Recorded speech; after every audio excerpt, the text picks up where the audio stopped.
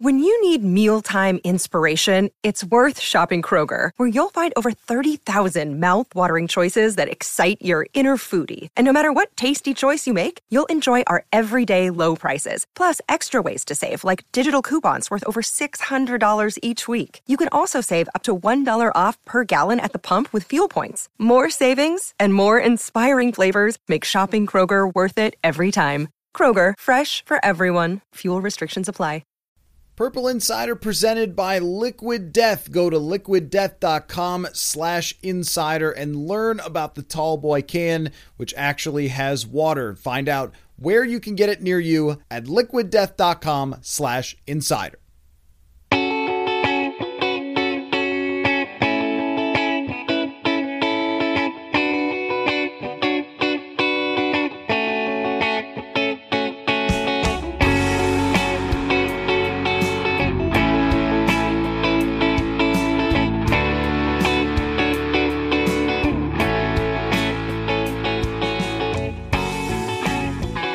Welcome to another episode. No, wait.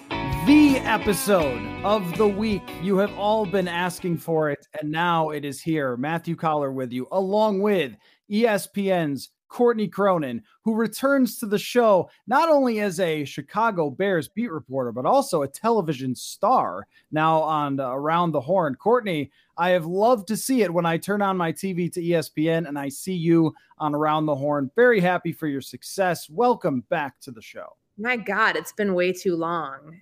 I feel like I just left Minnesota, even though it's been, since February? So basically about 7 months that I've been gone. And it's crazy to me how much life has changed, how much both of our football lives have changed, and where your team that you cover is at and where my team is at right now. And it's wild, but I'm so glad that I could come back. I've been seeing the people wondering where Draft Scout is all these months. Trust me, I'm wondering where she is too. I'm not getting any calls back, so I'm a little worried on that front, but I'm not worried that this is not going to be the episode of the year, because we are back and we are ready to deliver. So I've been looking forward to this for some time. We certainly are. And I will tell you, you mentioned things have changed. The press conferences are maybe the biggest thing around that is very different. Listening to Kevin O'Connell versus battling with Mike Zimmer for press conference, questions is a very different experience, where Kevin O'Connell has too much to say and Mike Zimmer sometimes not enough, or sometimes could really lay the hammer just in a couple of sentences or even a few words.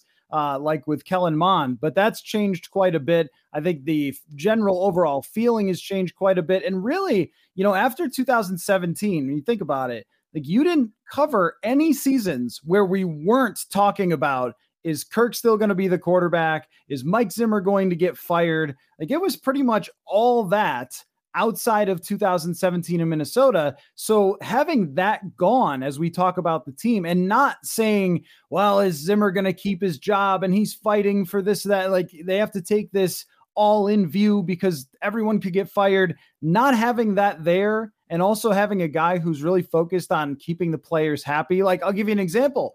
In the locker room the other day, the TV was on. The TV was never on with Zimmer because he thought that it made the players soft. I thought that those TVs were just decoration and that the screen was permanently black. Like, those TVs actually work. Do the fireplaces work? Because I think he thought that players would be soft if they had heat coming out of the beautiful gas fireplaces inside TCO Performance Center. Those are working. Do you know? Okay, so I did check on this. Yeah. And this is what real reporting is. Okay. So I don't want to use the word hero that I found this out, but maybe I will. They are broken. Apparently. Yeah, I guess, I don't know. Maybe they the gas line himself. That could be, or they just fell into disrepair from lack of usage, or that no one noticed that they weren't working because they were never trying. So yeah, I think it's something that they're going to have to correct. How do they not work? I have no idea. And it's only week 5. So there's a lot to correct, including the gas fireplaces. Oh my gosh. But good to know that the players lounge, like the little thing outside the door, outside of the locker room, that those TVs work. And are guys actually staying in there and hanging out and watching TV? Yeah, yeah. Now the offensive linemen sit on the big couches and watch TV. So What that's bought yeah, and couches for people to sit on, and they're actually being used all these years later. The only time I ever sat on those couches was week 4 of the 2018 season. I was doing an interview ahead of that Rams game with Stephon Diggs and Adam Thielen. And I sat in there with both of them. That is the only time I've ever sat on those couches. I sat there with Sheldon Richardson one time for a one-on-one, but that was it. And we've Greatest interview you've ever had in your life. It really was. Yeah. At that point, Sheldon Richardson said something about his progress in his career. And he was like, well, you would know. I mean, I'm sure you had to, do a lot to get here to be an NFL reporter. I was like, you are the first person to have ever said that to any journalist who's in the NFL. So we miss Sheldon Richardson very much. I am curious before we get into the game, and we're going to play Talk Me Into here because I thought it was the only way we could really approach this. What is different about covering the Chicago Bears than the Minnesota Vikings? The media contingent's huge. I mean, you've got the Sun-Times, you've got the Chicago Tribune, and both papers send out minimum of 3 people every day. So just like those numbers, The Athletic, myself, a radio station, a ton of TV stations, some independent sites, like local newspapers, it's huge. Like we have a really big media room, and every press conference, it's always packed in there. And it's not like that wasn't the case in Minnesota, but I just think the sheer volume of people that I work with on a daily basis is so much bigger than what we dealt with in Minnesota. And of course, I mean, what is Chicago, like the number 3 or 4 market in the country? You'd expect that. I think what's also different too is just the locker room here is a lot younger. Like, of course, you have like this is a team that got rid of 20 plus players in free agency, and we're all kind of, I'm brand new on the beat. Other people who are 20 plus years on the beat are starting over with this new group though, because there's so many rookies, there's so many players who came here, on one year deals, a couple free agents that they signed that are brand new. We're all learning this group together, which, there are the staples like the Roquan Smiths, Robert Quinn. Obviously, Justin Fields has been around for a year. Darnell Mooney has been around for 3. Like, there's a couple guys that, have the institutional knowledge, have the pulse in the locker room, but a lot of these other guys are just brand new like the rest of us. And it's different covering a team like that when you're getting to know people at the same time as everybody else. Same thing with the coach, same thing with the general manager. I will say the biggest difference, obviously, for me is how you cover a quarterback, because covering Justin Fields at this stage of his development, and he's 23 years old, is a lot different than when Kirk Cousins comes to town on my 3rd season. Was it 2nd or 3rd season? The 2nd season would be 2018.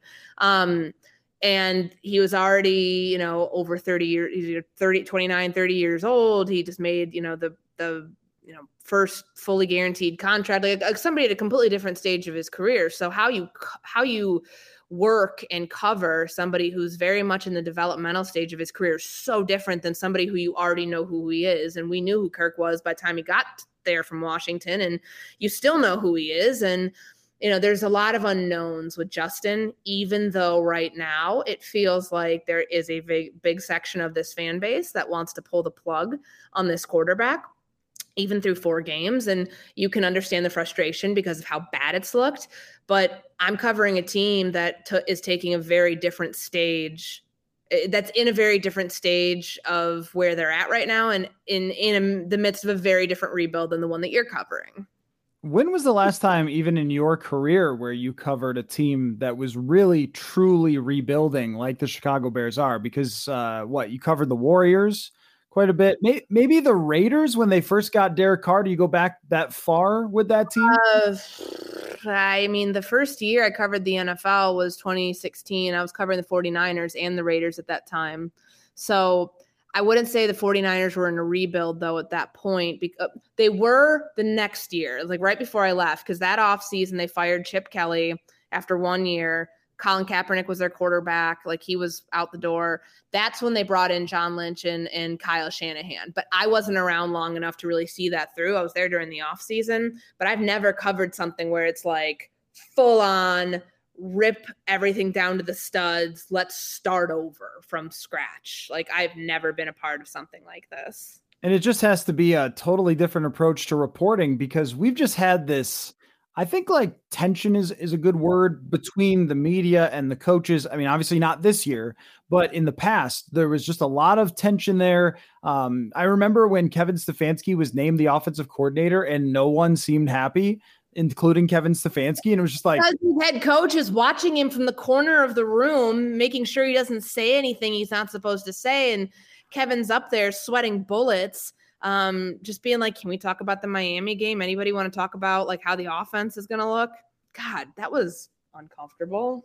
Yeah, uncomfortable was really the word of like the last several years with the Vikings. So now you're in a position where it's like, okay, well, they lost and they didn't play well, and I guess we'll look at it, but how does it matter for the future becomes the conversation for everything. And I thought that's what we were going to go through here. And instead, no, it's really that we're breaking down every game through the ins and outs. So why don't we dive into Talk Me Into? And let's start with this, the place everyone wants you to start, which is talk me into not calling Justin Fields Sam Darnold all week. Well, it's week 4. Start there, where we just wrapped up week 4. It's week 5. So I think that if you want to call him Sam Darnold or think that he's awful, that's one thing, but you got to take a look at the entire offense and say in that same breath, the entire offense is broken. There's no talent at wide receiver outside of one guy who, is the only Mooney. He's the only receiver that caught a pass this past weekend. That's a problem.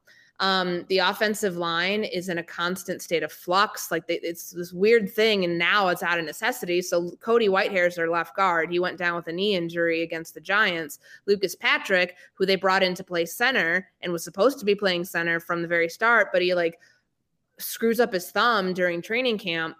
He's been splitting reps at right guard with Tevin Jenkins, the guy that you moved from tackle, who was on the trading block during training camp, like guy who you didn't want there. Like there was all these things in flux. And now it's like, because Patrick really hasn't been ready to go back to center, he's been playing at guard, and you have Sam Mustipher, who is not a great center in terms of pass protection. Like that's been your offensive line. It's why some things have looked that bad. But on the flip side of that, now they have this combination that they have to go with because like one of their staples is injured. So there's a lot of things. Like I just feel like it's too early to bail on Justin Fields. No, I mean, there's a lot of fatal flaws, and it looks ugly. Every week it's looked ugly. And just honestly, throw out the San Francisco game. They stole a win at home in really terrible conditions. Like it wasn't something that, you can really, it's more of an outlier than like a commonality that they're going to beat good teams like that, because the 49ers are a good team. At that time, they did not have Jimmy Garoppolo as their quarterback. Trey Lance was starting then. So I just don't know that Justin Fields, like I've said this all along, I don't think you can judge him on this year based on what you're seeing, because you get a giant I for incomplete, in my opinion. It's not realistic to think that he can be more than what he is given the circumstances of everything around him. I mean, there's a reason that they had to change his mechanics before they went out and got him receivers. They thought it was that bad very clearly when they got here. And I don't think it's realistic to think, okay, his mechanics, his footwork, everything down pat 5 weeks into the season, like he's supposed to look like a completely different quarterback. It takes time to work through those things. And I just don't believe that they're going to have their answer on whether he's the franchise guy after 17 games this season. It's going to be next year where you can really do that. If you want to call him Sam Darnold next year on Tuesday or Wednesday, October 4th, it'll be next year, 2023. We can, if there isn't any signs of improvement. He's got the hardest task of anybody in the NFL. You have to improve within the confines of this offense that has talent deficiencies across the board. Good luck. Like I think it's honestly just a matter of he's got to like just tough it out this year, because it's not going to be pretty, and it's going to look a lot like what you saw happen against the Giants versus them eking out a win against the San Francisco 49ers.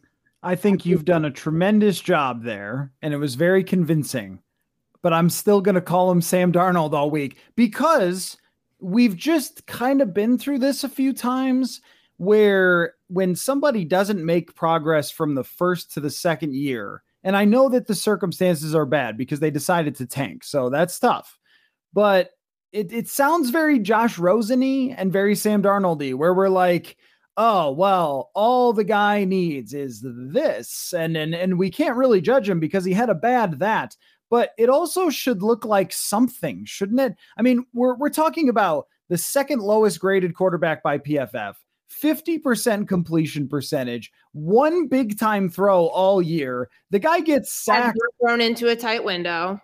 Yeah, right. He won't throw into tight windows. He gets sacked constantly. He's not making plays like he did in the San Francisco game, like one time, but he's not like going out of structure. And also, there is not a resilience to that guy that I see that you saw in other quarterbacks who overcame the difficult things and overcame shortcomings in their game, like Josh Allen or Joe Burrow, guys who had tough early rookie years, very bad circumstances, especially Burrow. My gosh.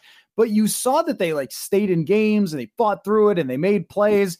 Fields is just like, I lose. Like, I don't know. It just looks like there's just nothing to say like, oh man, he's just fighting tooth and nail to make this happen. And I mean, it's hard because someone like Geno Smith cannot play for a long time and then develop and then look better way down the road. And we've seen other quarterbacks start out slow and then really turn it on. But after you're a rookie, it's like, I don't know if I have any more excuses for you. I thought Matt Nagy was supposed to be the problem. Well, now you're running the bootlegs and you still can't do anything. Well, I think there's something to that where you talk about Nagy and you talk about some of the issues from that offense. He has to unlearn so much stuff from last year. And I think Luke Getsy's offense, when they're actually able to run most of it, it works. But, you know, he's got the 14th highest amount of play action dropbacks, play action rollouts. Like, I mean, he's got designed runs. Like, there's stuff that they're doing. He's just not pulling the trigger. Like, that's what it boils down to. And I think some of that, I don't want to sound like I'm making excuses for him. I think some of that is PTSD from how many times he was sacked last year, what that offensive line looked like last year when they made him be in a drop back. Get in a drop back game with people game after game after game. That was too much for him. So he's gun shy in a lot of ways, but you're not seeing that growth all that much where it looks like he's taking that big of a jump ahead. Now, the one thing I will say, and it's kind of like shining a turd a little bit, but the game that they had in New York, there were some moments where you're like, okay, Where was that? Like, where can you see more of that? The 56-yarder to Mooney over the middle of the field. That was an incredible throw. He had a great throw to Cole Kmet a little bit later on beyond that. And I mean, he looked more confident and comfortable, but he had clean pockets that he was operating with that he wasn't doing anything with. So it's kind of like for every step he's taking forward, it's 2 steps back. It's like, come on, man. Like, they're running 4 verts. Like, just throw the ball. Like, you had time. You had a clean pocket, and Mooney's wide open for a touchdown ahead of the 2-minute warning in the first half. Like, there's things that are frustrating, I think, for people to watch, and that's why there's this notion that some of the fan base is ready to just be done with it.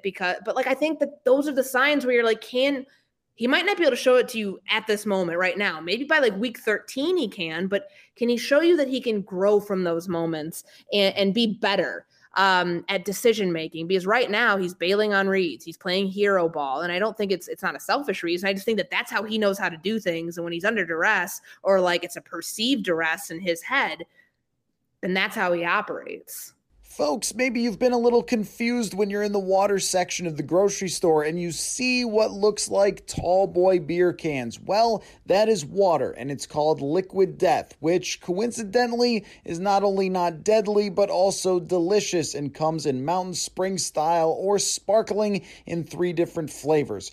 Why is water called Liquid Death? Well, because it will brutally murder your thirst first, and because they are infinitely recyclable tall boy cans, which are helping to bring death to plastic bottles. Also, Liquid Death donates 10% of their profits from each can sold to help kill plastic pollution. Liquid Death sent me a few cases, and I have to say that I have some family members who were over and they looked at me funny knowing that I'm not a drinker, so I had to explain, no, it's water, and it's helping the environment. You see, bottled water is coming almost always in plastic bottles, which is not great for the environment because most plastic still ends up in a landfill. Aluminum is recyclable and actually profitable for recycling facilities. So yeah, when you drink Liquid Death, you might have some people thinking that you're pounding a tall boy at your desk at 9 a.m., but you're really enjoying how cold it comes out of the fridge. And as a big soda drinker, I can tell you that I've enjoyed the sparkling lime flavor in particular. So go get Liquid Death at wherever you do your grocery shopping, 7-Eleven, Hy-Vee, wherever it might be, or check out where you can find it at their store locator tool at liquiddeath.com/insider. That is liquiddeath.com/insider.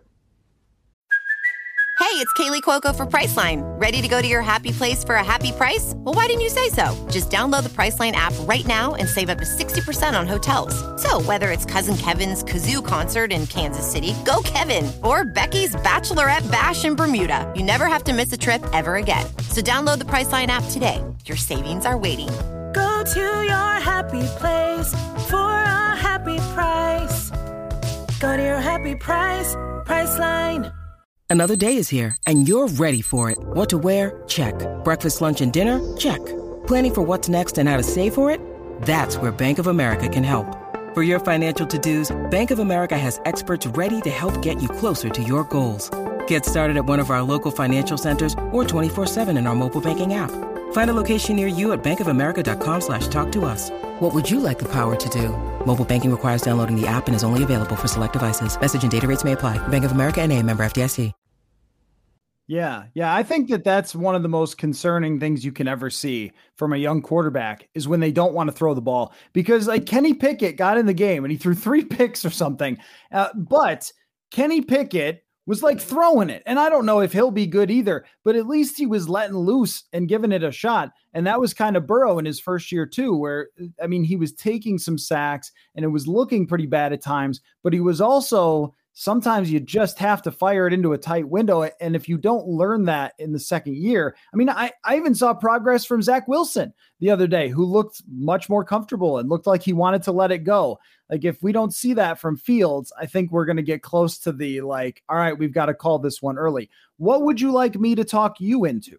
I want you to talk me into Kirk Cousins being a different quarterback with Kevin O'Connell as his head coach and being a better quarterback with Kevin O'Connell as his head coach. Because I watched that Saints game and there were some moments where I was like, that is the same guy that I remember covering, where balls were thrown too high and just some decision-making things that I'm like, okay, Kirk, like this is, zebra doesn't change its stripes. Does the coordinator, the guy's calling the plays? Because I think back to, the Philly game, obviously they got smoked. So I'm curious, like, is changing of play caller and philosophy and everything else helping Kirk be a better quarterback? Okay. This one's a challenge, a real challenge, but I'll see if I can find some wiggle room here. Kirk Cousins is not getting any taller or stronger or faster when it comes to making decisions, or more gutsy when it comes to throwing into coverage or even getting to a second or third read or any of those things. He's still throwing it short when he should probably stay with something and go down the field. Like all those things are the same. But here's where I think it could be different. Is we know that the Kirk coaster is extremely real, and that the ups and downs of Kirk Cousins, anytime you think, oh my gosh, it's over, he has looked so rough, and 2020 is a good example. They're 1-5. He's coming off of a 3 interception game against Atlanta. Wow, put him in a rocket ship and send him to the sun. And then here comes the up of Kirk Cousins, and then he has a great next month. And I think what O'Connell has done, and certainly winning these games at the end and getting game-winning drives from Cousins has helped a ton. But I think what O'Connell has done is he has been patient with it. That he hasn't, if he's frustrated, which watching the tape back, he should be from the other day. But if he's frustrated, he's not showing his cards.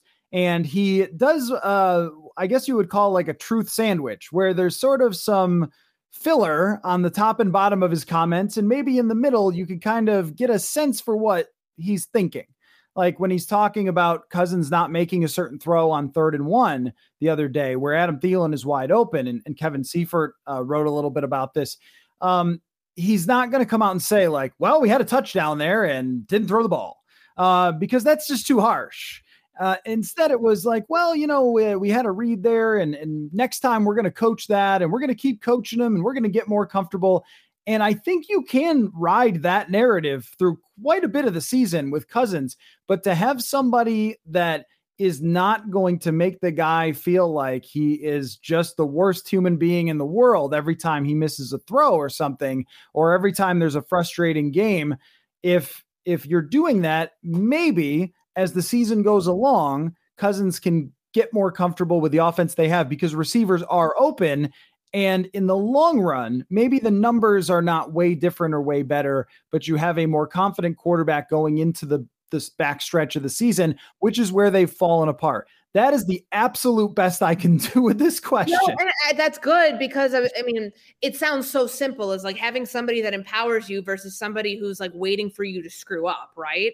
Like we all knew that his relationship with Mike Zimmer was contentious at best. And, at worst, it was really not great at all. And they didn't like each other. And, I think there's something to be said about Zimmer going a little too late. Because remember last year, it was like, just throw the ball type thing that he had said. What was a Chargers game that we were at like in 2021? And it was afterwards, Clint was the one telling us. And then Clint got reprimanded and run out of town by Zimmer.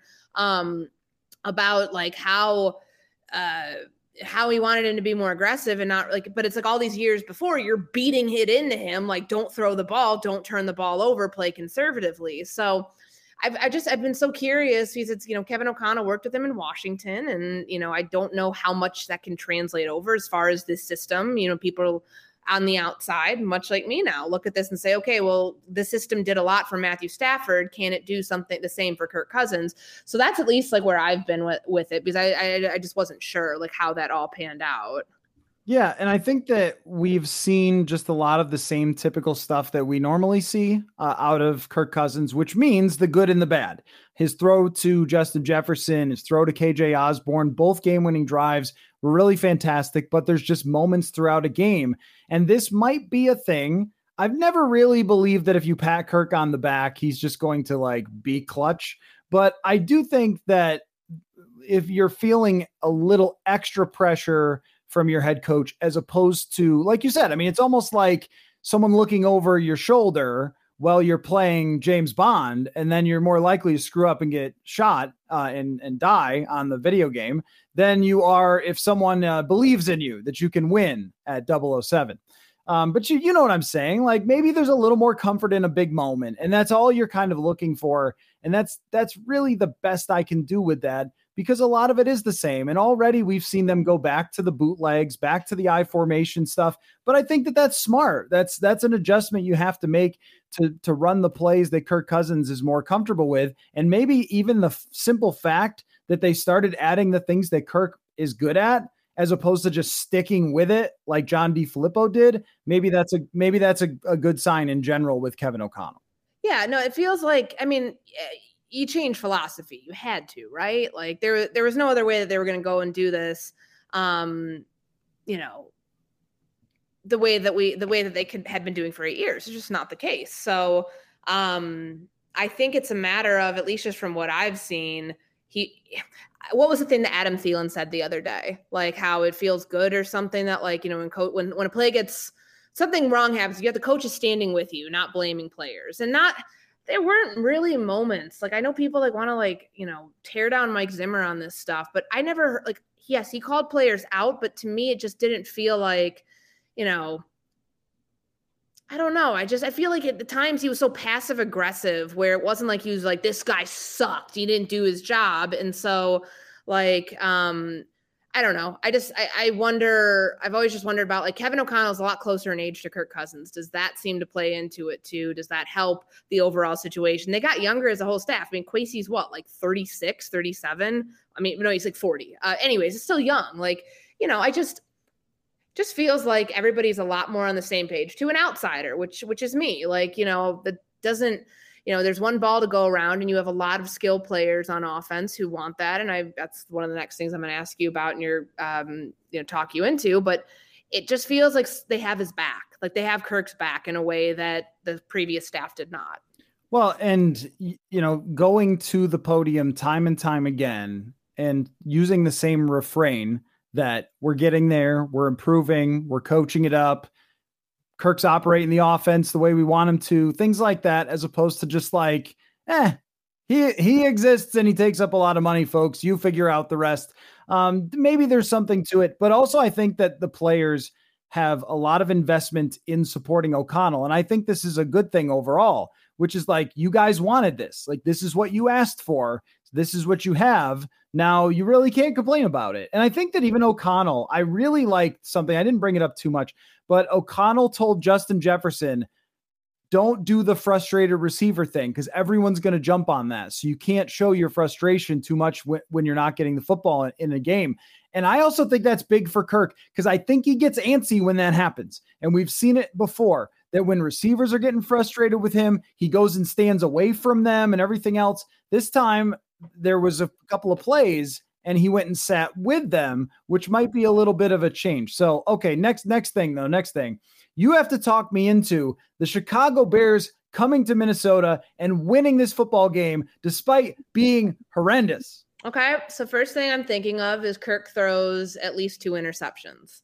Eddie Jackson right now is having some mid-career resurgence. Remember, the guy didn't record a pick after he signed his big deal following the 2019 season, and he's got 3 in 4 games. So I think that Kirk is due for 1 interception there on the back half. They've got to really change what they're doing too, because they got crushed by the Giants and by the Packers against the run. So like, I'm just thinking like, if the Vikings are going to continue the plan where that they've used the last few weeks, where they're not like necessarily like running really, really hard on teams, then, they're going to force Kirk to beat you. So if you're going to force Kirk to beat you, then you're going to put him in really tough situations. And that means that they're going to be blitzing more because they don't typically blitz all that often. This is a defense that likes to get pressure with its 4-down linemen.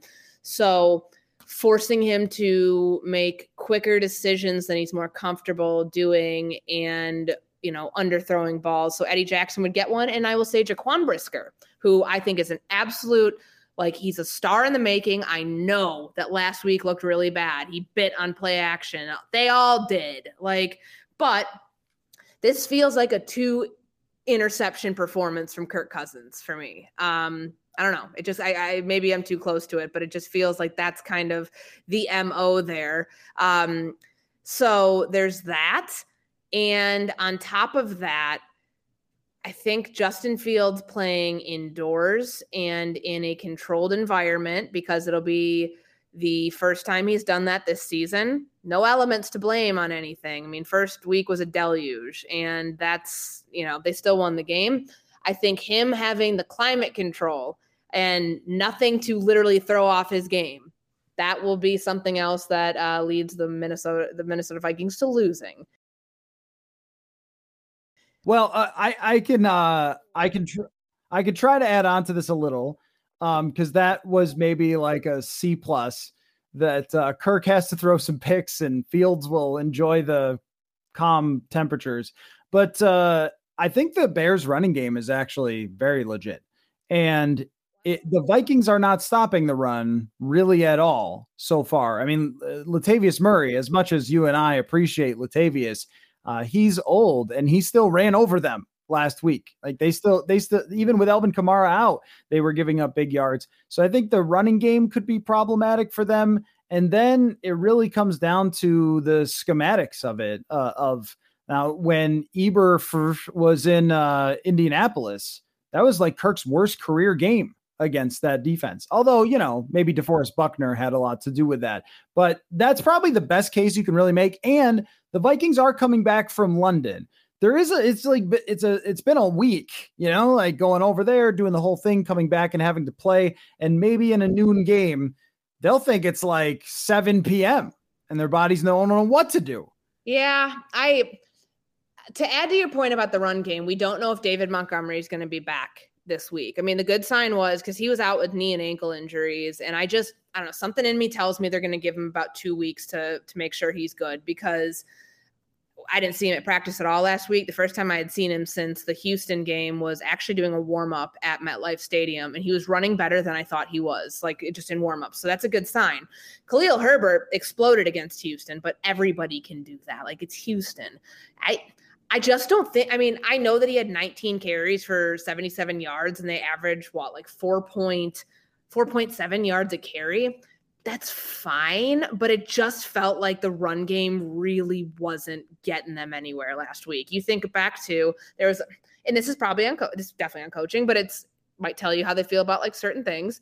There have been times where the coaching staff has almost bailed on the run in part of like where I'm just not so sure. So go back to the shotgun play against Green Bay where they need a yard. And it's the 4th down play. They run Fields out of the shotgun when they had gone 89 yards to that point, running the ball, didn't throw it once. Why are you not taking David Montgomery in that moment and having him run to the left and run into the end zone? I don't understand that play call. And I'm not even arguing about like whether you want to like sneak it under center or like have your quarterback move back 5 yards and be in the shotgun just to go 1 yard. I'm not arguing that.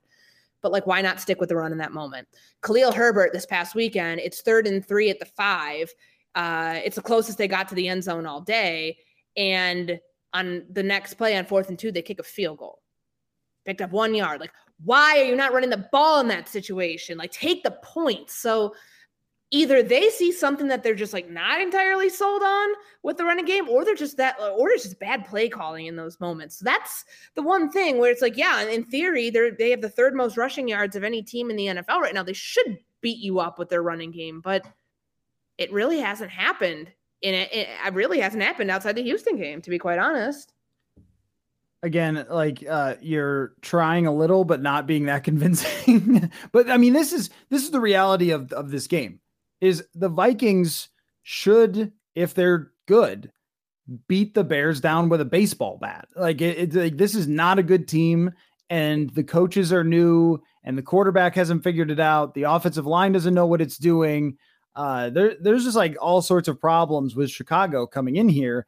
And I don't see a team that should really challenge the Vikings. But then last week they played a team with a backup quarterback, backup running back, backup wide receivers, and still made it extremely, extremely close. Yeah. So like that was not an impressive game, but it's also in London. So it's really hard early in the season to balance all these things. But I will say that you tried your best on that. I'm not convinced that the Chicago Bears can beat them either. And the thing is, I wouldn't pick them to win this game because I know this team, but like, I am trying to be like realistic about it. And I don't see it, not where they're at in their growth period. I'm not saying Minnesota's all that much better. I mean, they, are a 3-1 team too. I mean, the Vikings are 3-1, the Bears are 2-2. I think they're kind of like the Giants along the same lines of teams that are 3-1 that you're kind of like, huh? I'm sorry, I kind of failed you on that one. I think maybe your best argument is just because like they're not going to pressure Kirk. They're not going to pressure him because they can't get pressure on freaking anybody, Matt. Like that's the problem. Like, yeah, like if all of a sudden like Robert Quinn goes back to the version he was at last year and Al-Qadim Muhammad does something, like sure, all of a sudden if you want to start using Dominique Robinson, their 5th round rookie who like is built like Danielle Hunter and was like a quarterback wide receiver 3 years ago, all of a sudden you want that guy to be your like lead pass rusher. Like, okay, great. Like those things would be great because then it would actually help my scenario of Eddie Jackson. If you're pressuring him up front, that would help my scenario come true. I guess that the reality has just been beaten into me that I have a hard time selling you a bill of goods that I just don't believe myself. I think Kirk's going for 289, 3 touchdowns. Like it's going to be one of those bounce back Kirk games against a really bad team. Typically play well against Chicago at home. Like we know this, and it doesn't even need to be a week 18 game in order to show that. You could have gone with some sort of poltergeist, but that really applies only to Soldier Field. So it'll be a different conversation when we talk before the week 17 game. What would you like me to talk you into? I want you to talk me into this version of Ed Donatell's version, this version of the Vikings defense being the best Vikings defense since 2017. Well, it's not, but But can it be about how they used to get ripped apart by the run?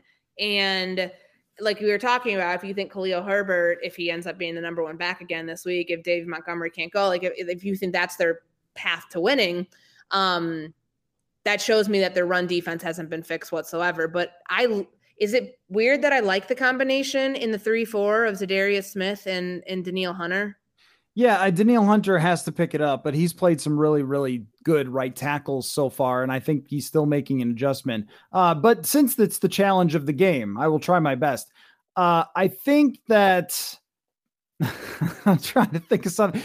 It's really not much different. I mean, it's really kind of the same thing that they've gone through over the last couple of years. But if it's going to be better, then I think you look at a few players and you say, all right, Cam Dantzler just had a great game against the New Orleans Saints. And there's a guy who's getting a chance to play all the time, again, outside of the shadow of Mike Zimmer. Harrison Smith is back.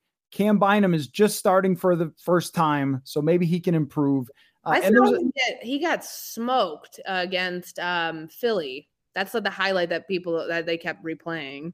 Apparently that was Dantzler's fault. That Ed Donatel told us that Dantzler was supposed to carry them. That's Cam Dantzler's fault. Did he actually talk about it this time, unlike the play in Detroit last year to end the game? No, not that I know of.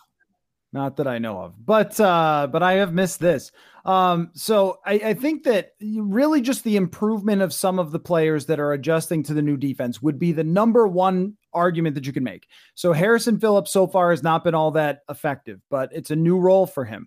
And Danielle Hunter has not been that effective. New role for him. This is a 3-sack game for Danielle Hunter. Like I'm calling all the home run shots here against the Bears. I feel like Danielle's going to get 3 sacks. Kirk's going for 300 yards. Like, I think this is all possible against this team. So if Danielle Hunter, who has started off very slow in this defense, the light comes on for him and he starts sacking dudes left and right, like we know he's capable of, it can be a lot better. They have not had a great performance from the nickel corner or the linebackers, but this is a really big adjustment for someone like Eric Kendricks, who was in the Zimmer defense for his entire career. Zadarius Smith has been good. You worry about his health a little bit, but if you take some of these individual players who have been weak points and you say, well, they are adjusting to a new defense and maybe there's some progress to be made, I think it is possible. The other thing is too, if Ed Donatel sort of maybe bails on the idea of playing backup interior defensive linemen so much, he's been playing like Jonathan Bullard and James Lynch quite a bit, but he's adjusting to the personnel as well. If Lewis Cine hadn't gotten hurt, I would have tried to make the Lewis Cine argument that maybe he comes in and takes them to the next level, but he's out. So they won't have a chance to do that. I think all year though, it's going to be this ride of like, does the other team hit on a big play or two and just kind of blow you up? Because so far their defensive numbers are really concerning. And I think it's more likely that the offense is just going to have to carry them. But if there is an argument, it's hey, defenses take a lot of time to come together. Like, sure. That's probably the best I can do. Well, that made me, that you brought up Cine, and obviously like that sucks. The compound fracture, right? And the leg injury, just awful. But it reminded me like of Andrew Booth. I know he was hurt. He didn't play last game. Is that right? Yep. Correct. What's the deal with like the cornerback that they knew was injured when they drafted him and clearly is still like dealing with injuries? Like, is this just going to become a bust signing, or like, am I reading into it like in the wrong way? I think there's some pretty big red flags there. I mean, every time he's played, he's just been hurt. Like every time. Preseason, hurt. Gets in a game the first week, hurt. He's very slender, and you just wonder if like Dantzler sort of issues where it's like the guy doesn't have enough mass and he's going to have to like build on that before he's an effective NFL player. Yeah, and now that we've been able to see Cam Dantzler like up close more in the locker rooms, I do think that he has put on a lot of muscle like they wanted him to. But he was getting hurt a ton in the first year. So it could be one of those things where the guy comes in and realizes what he has to do in long term. He's got skills. For sure, he's got skills. But he can't really play if he's hurt all the time. And he had multiple surgeries in the offseason. Like you're definitely concerned about that one. This is my last one for you. I want you to talk me into Minnesota being better than Minneapolis / St. Paul being better than Chicago. Because there's an inferiority thing. People can claim there's not, but there is. Here's what drives me nuts. Like when people like tweet at me still who are Vikings fans being like, boy, aren't you glad you went back to Chicago to cover the Bears? And I'm like, yeah, actually I am, because I love Minneapolis. Don't get me wrong. You know, I love my time there. I had 5 years there. I had a lot of fun there. I lived in some great places. This is Chicago. It is like one of the greatest cities in the world. And I know I'm biased because I'm from here, but you have lakes that are much bigger than the 10,000 in Minnesota. I live downtown. Like I mean, yes, I lived in Uptown and I lived in Lindale when I was in Minneapolis, but I'm like in the city of Chicago. I'm in like an urban jungle. And I love that. Like a concrete jungle is, you know, a fun place to be where I can also go a couple minutes and I'm at the lake and I'm not far from my family up north. So, I think the food here is more pronounced and there's a bigger selection. Obviously, nothing touches the pizza here. You cannot compare it to anything in Minneapolis. And, you know, just the different levels of cuisine in different neighborhoods. Like every neighborhood's got something different here. So on one night, if you want pizza, you're going here. If you want Italian, if you want sushi, you're going somewhere else. It's a bigger city that has more to offer. And I am not saying anything bad about Minneapolis, but I always just find it funny when people act like I took a step back in coming here. I'm like, guys, let's realize like what size market this is. And here's the thing, for as bad as the Bears are, when they still got 3 primetime games this year. And I know people like are probably just gonna look at that and roll their eyes.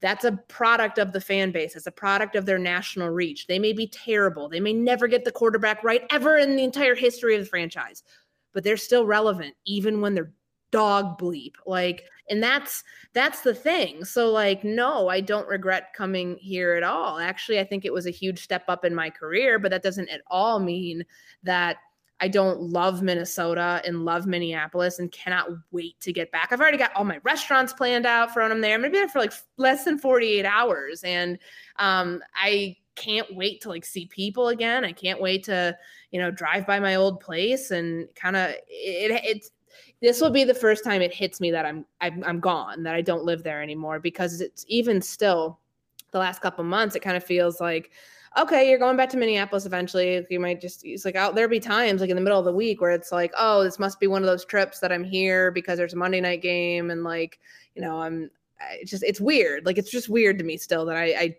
am now here. But I don't know. I feel like you kind of feel the same way about Minneapolis, that like in terms of Chicago and comparing it, that I do. So I think that I'll go ahead and say that I sold you. Well, you did the opposite of what the talk me into was. So what was I supposed to talk you into? The fact that talk me into was Minneapolis better than Chicago, because that's more challenging. I'm sorry. So I completely missed the assignment. I'm sorry. But that's okay. That's okay. Because it's I get it. I remember like my brain, I'm watching the film in my head. I started as like, you know, I knew I was going to answer that question, but then I went on the whole tangent of why everyone gives me crap for like leaving and for living in a place like Chicago. I'll give me 30 seconds. All right. So like Minneapolis being better than Chicago. I used to live near Lake Calhoun, Lake of the Isles. I would run there every single day. Fall is the most beautiful time up there, where you can go sit outside in a patio and see the leaves changing. And it felt like football weather every single day. Less traffic. Oh my God. Like half my life now is spent in traffic. Like give me 35W any day of the week over 90. Some of my favorite spots, like I could really go for an old fashioned at Parlor right about now. Literally every day I could do that. I'd go to Bar La Grassa. Love going to Twins games. Like, oh my goodness, best stadium ever. What else am I missing? The friends you made along the way. The friends I made along the way. I miss we have a great beat here. Don't get me wrong. But like, I miss my people. I miss you. I miss Dane. I miss Chad, even though Chad left you guys too. Sam, like the whole, my whole people, like it's dealing with a team like the Vikings and realizing like how good I had it in a lot of respects in terms of, you know, none of that's lost on me. Like, you know, I had good institutional knowledge of the team. Like the PR staff is out of this world compared to like others I've worked with along the way, and just they're friendly and they're willing to help you. And That's not to say like other places aren't, but it's just like those people became like, more than just colleagues. Like, I miss Sam Newton. Like I miss John Ekstrom. I miss those people. So it's, I made a lot of really good connections when I was there. And those, like, if you want to, like, I mean, it's not that I'm not making those here. I love my ESPN radio family here and all that, but that's me talking you into Minneapolis. Okay. Yeah. I'm talked into it. The traffic part is really big because every time, like just every day, it's an hour and 20 minimum for me to get from Lake Forest to River North where I live. That's brutal. I listen to a lot of podcasts. You know how long it takes me to get to Egan? 8 minutes. 10 minutes. Yeah, right. Where Mr. Richfield, like yeah.